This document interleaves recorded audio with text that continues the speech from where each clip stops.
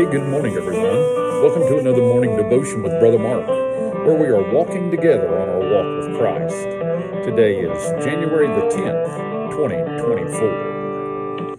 Well, yesterday in one of my daily devotionals, it discussed Abraham's rationalization of his lie. He told a half-truth about Sarah, that she's his sister. It is true that Sarah could be considered his sister. However, he made the statement in such a way that it would lead someone to believe that Sarah is his next of kin sister.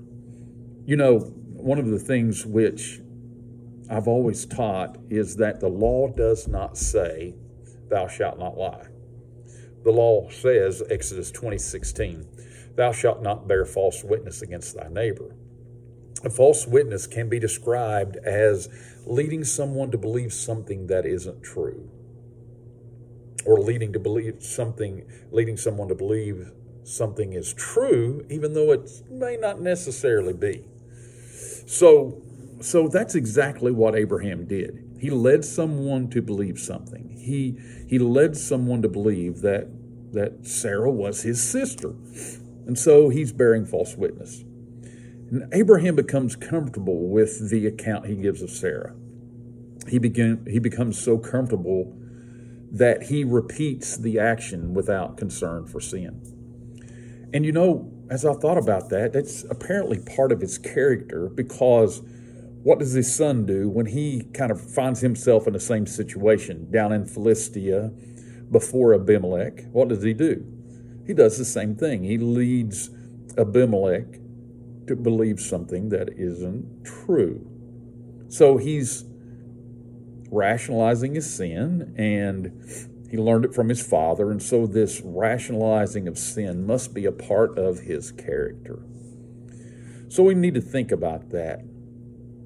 We need to think about the sin which we might rationalize. Just remember that just because you can rationalize it in your mind does not mean that it's not sin in the eyes of God. So we need to think about, what sins are you rationalizing today? Remember, although you can rationalize your sin in your eyes, that does not remove the breaking of fellowship between you and God. So if we desire to maintain a healthy relationship with God, we must be careful not to rationalize sin. Heavenly Father, we come to you today asking you to help us see our sin for what it is. I pray, Lord, that as we see our sin as sin, that we would be ready to confess it so that we might find restoration and even enjoy the joy of our salvation. We thank you for your word that reveals our sin to us. In the name of Jesus, we pray. Amen. Well, I hope you're having a good week. Until the next time, this is Brother Mark signing off.